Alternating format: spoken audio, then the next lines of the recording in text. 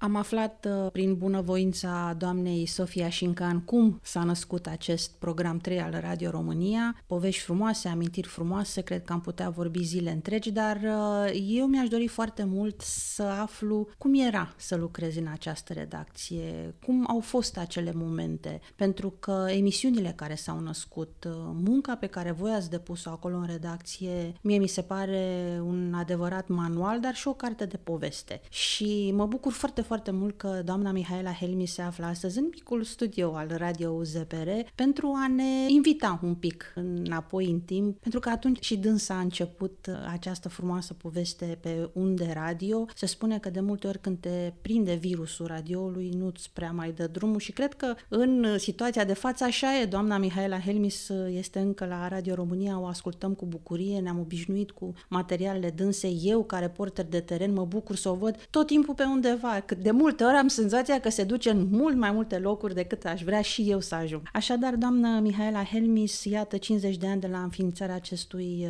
program. 40 de ani de când și eu am ajuns la Radio România Tineret, la programul 3, întâi studentă fiind, în calitate de invitat la o masă rotundă pe probleme studențești. 40 de ani. Ce ușă frumoasă ați deschis, cum ați intrat în această redacție, cum ați rămas. Așadar, haideți să ne spuneți un pic cum era să-i întâlnești pe acești oameni, să vorbești cu ei. Pentru mulți dintre noi, vocile lor încă ne sunt proaspete în memorie. Cred că era ca o familie. Întâi trebuia să te adaptezi unui model care însemna o rigoare la începutul unui dialog, al unei mese rotunde cu studenți pe probleme studențești. Dar oamenii care realizau aceste dialoguri știau să te primească, știau să te facă să te simți în largul tău și după micul moment care, să zicem, ar fi vorbit despre ceva, un articol din programul partidului, apoi se vorbea cu adevărat despre problemele noastre, ale tinerilor, ale studenților, în cel mai firesc mod. Adică nici o secundă nu m-am simțit constrânsă de ceva și foarte încurajată pe vremea aceea de Marius Grozea și Florin Helmis. Ei realizau o asemenea întâlnire, o asemenea masă rotundă și destul de repede după primul moment al acestei întâlniri a venit și vremea unei întâlniri la Costinești, de fapt, acolo unde se desfășurau festivalurile tineretului, că erau pe teme de teatru, cinematografie, erau marile sărbări, erau amfiteatrele tinereții și cumva, cunoscându-mă, mi-au pus în spate un uhăr să realizez un reportaj. Eram deja colaborator la revista studențească, Viața studențească și la amfiteatru și o expoziție de acolo a fost prilejul pentru mine să realizez un reportaj pe care, ascultându-l, m-au suspectat că l-am editat. Cum aș fi putut pe malul mării la Costinești să fac așa ceva când aveam în brațe doar un uhăr cu bandă, un aparat de 12 kg, cred că avea acela, era unele și de 9 kg, mi-aduc aminte. Așa a început cumva o legătură. Am revenit în redacție, am început să învăț cum se prelucrează materialele și mai ales m-am lăsat pătrunsă de toată acea știință de a face radio și de a aduce cât mai multă informație utilă în unitatea de timp. Și astăzi am cam același criteriu, cât mai mult informație și emoție dacă se poate, dar toți cei de acolo erau o adevărată școală, de o generozitate pe care poate o mai găsim și astăzi pe la câte unii, dar tot ce știau trecea asupra mea aproape osmotic. Adică am învățat să montez, să editez, să ilustrez, am tăiat bandă pe magnetofoane cu cap invers, am lipit cu scotch, chiar cu lipici, cu pensuliță. Era anul de grație 1983, după aceea s-au mai modernizat lucrurile, dar de la oameni am învățat în primul rând aceste lucruri și apoi a fost o școală întreagă, pentru că eu veneam dintr-o facultate care m-a pregătit cumva generalist, iar acolo toată lumea ar fi trebuit să știe, cam așa era de presupus, să abordeze orice fel de subiect. Radio generalist, pe probleme ale unei generații, ale tinerilor, dar să știi să abordezi și o temă istorică și una de sport și una muzicală și sociologică, dacă e cazul, artă, cultură, teatru. Și încet m-am familiarizat cu toate emisiunile. Pe perioada aceea, până în 89, deși câștigasem un concurs pentru ocuparea unui post, am rămas doar colaborator al programului 3, dar asta însemna pentru mine mai ales prezență la Student Club, pentru că realizăm împreună cu Florin Helmis comperajul și câte 1-2 materiale în fiecare săptămână printre studenți.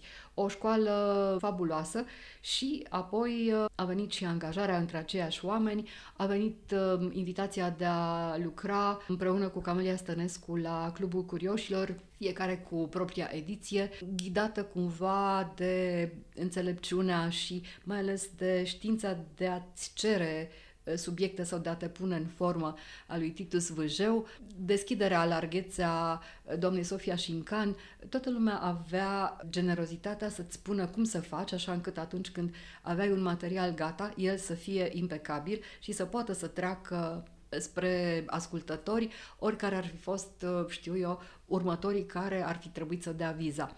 Așa că m-am pregătit pentru de toate cumva între acești oameni care erau ca un fel de uzină vie. Toată lumea era prezentă, toată lumea dădea tot ce era mai bun și era, ceea ce astăzi nu mai găsim, o emulație cu adevărat creatoare, pentru că era și o pauză, să spunem, între ale fiecăruia în cabină, la înregistrări, în care se împărtășeau experiențe și îți venea o idee de la celălalt, îl ascultai pe celălalt. Era o comunicare care nu făcea decât să ridice nivelul în fiecare zi al acestui program pentru tineret. Că era vorba de artă, de cultură, de probleme sociale, toate se puteau rezolva și era absolut fabulos cum toată țara era împânzită, pot să spun, de redactorii și reporterii de la România Tineret și la un moment dat se spusese că n-au mai rămas puncte albe pe harta țării. Oamenii erau căutați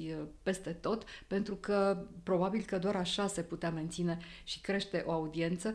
Omul, dacă se regăsește, atunci continuă să asculte. Așa că marea familie a programului 3 m-a primit pe mine cu brațele deschise ca și când aș fi fost dintotdeauna acolo, iar felul în care se petreceau, de pildă, aniversările programului 3, pentru mine au fost, am mai spus-o, un fel de început de istorie, de un alt fel de a numi team building-urile din epoca aceasta, dar da, așa se petreceau cu întâlniri de 2 zile, 3 zile în anumite locuri de unde cumva parcă ne luam cu toții energia, dar de fapt o luam unii de la ceilalți. Veneau familiile întregi, familia radioului se lărgea cu familiile de acasă și atunci cei de acasă n-aveau cum să nu te înțeleagă, tu comunicai în cel mai firesc mod și se potența cumva toată această energie și nu se pierdea. Foarte bine organizată, foarte eficient folosită.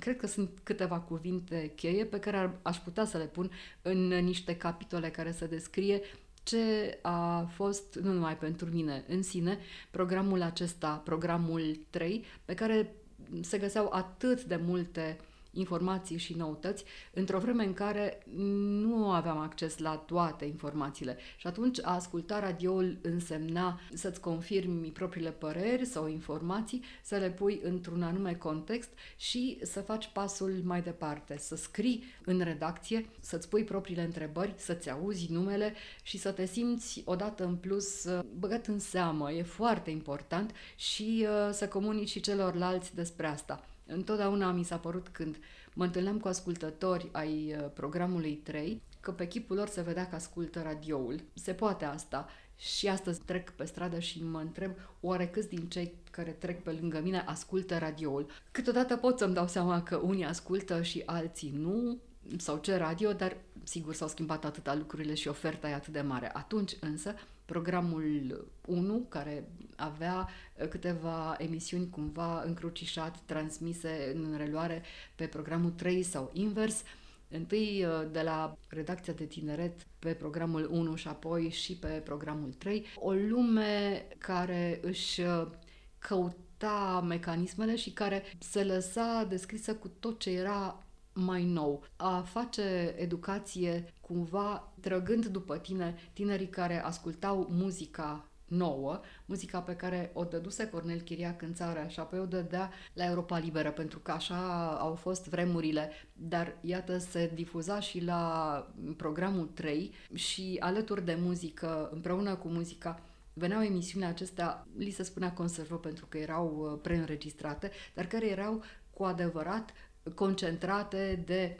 informație, de emoție, de noutate și de răspuns la întrebările oamenilor care ascultau și creșteau. Programul 3 nu a dispărut total, doar s-a transformat, pentru că și vremurile se schimbă, se transformă și a luat o altă formă, a fost Radio Pitiș și acum e Radio 3net. Însă cred că așa cum atunci era nevoie de acest program, de acele emisiuni, de întrebări care să-și găsească răspunsul, de probleme care să fie discutate, pentru că atunci nu era această posibilitate de a te informa, am senzația că și acum ar fi nevoie de un astfel de program și astfel de emisiuni, tocmai din cauza că sunt prea multe surse de informație, nu sunt toate bune, nu te poți baza, poate că și acum ar fi nevoie o revitalizare a acestui program, tocmai pentru a-i îndruma pe tineri către un cadru mai real sau să-i punem să gândească mai mult. Deci, iată, după 50 de ani vorbim de necesitatea acestui program într-o altă lume. Atunci nu erau atât de multe informații, acum sunt prea multe și mă gândesc că oare nu i-ar ajuta pe tineri un astfel de program? Sunt convinsă că păstrând proporțiile și luând în considerare tot ce a apărut acum ca sursă de informație, luând în considerare mai ales nevoia de, să zicem, grilă de selecție pentru informație, un program care îi ia pe tineri așa cum sunt, cu toate problemele lor și apoi îi poate pregăti pentru a trece să asculte, să spunem, un program precum România Actualități sau România Cultural, este absolut necesar. E cu adevărat limpede această idee că n-ar fi o nișă, ar fi o categorie importantă care nu are un program care să îi se adreseze în totalitate. Sunt răspândite aceste informații, e mai mult, să-i zicem, pop-cult, cultură popularizată pe aici, pe acolo și mai ales muzică. Nu-i destul. Copiii se mai regăsesc pe aici, pe acolo, nici destul, dar tinerii cred că sunt pierduți pe undeva prin peisaj și sigur nu e ușor, pentru că în fiecare casă se ascultă alte lucruri, se citesc alte cărți, se urmăresc alte programe, alta este formarea cu care vii de acasă. E greu să găsești numitorul comun, nu este imposibil și mai ales cred că e necesar. Și să nu încheiem înainte de a reveni puțin la acest virus radio, care cred că ne caracterizează pe cei care cu bucurie luăm un microfon și mergem să dăruim lumii din ce observăm noi. Iată, v-ați început cariera la acest program și o continuați în domeniul radioului, o faceți cu tot sufletul. E frumos, e greu? V-ați pus vreodată întrebarea că ați fi făcut altceva sau ați face altceva? Eu vă întreb pentru că vă ascult și îmi dau seama câtă pasiune aveți, dar cei care, să sperăm că ne ascultă și nu știu nimic despre noi și află acum, se poate vorbi de o altă carieră sau în continuare tot asta ați face? Atunci când terminam facultatea, deci deja intrat în mecanismele acestea și ale radioului, am fost profesoară de științe sociale și filozofie și pe cartea mea de vizită scria filozof navetist. Cu timpul a fost foarte importantă facultatea aceasta, care era aproape cât o universitate întreagă, pentru că am făcut psihologie, sociologie, istoria filozofiei și istorie, pentru că așa erau vremurile și trebuia să le putem preda pe toate. Am devenit un fel de specialist în aceste toate domenii pentru colegii mei de redacție. Da, sigur, aveam instrumentele pentru a aborda din aceste perspective problemele, temele noastre. Acum nu este deloc ușor, dar este o mare, mare pasiune care, am spus-o uneori, dacă aș fi rămas în domeniul, al cercetării sau al învățământului, altfel ar fi fost. Nu pot să zic că am rămas la același nivel profesional. să nu zic că m-am deprofesionalizat, deși probabil asta se întâmplă dacă n-am perseverat în domeniul cercetării. Dar tot ce am reușit să fac pornind de la această bază m-a făcut să văd cumva în întregul său viața culturală și atunci, simțindu-i mecanismele, văzând cum merge, n-am cum să nu spun mai departe aceste lucruri.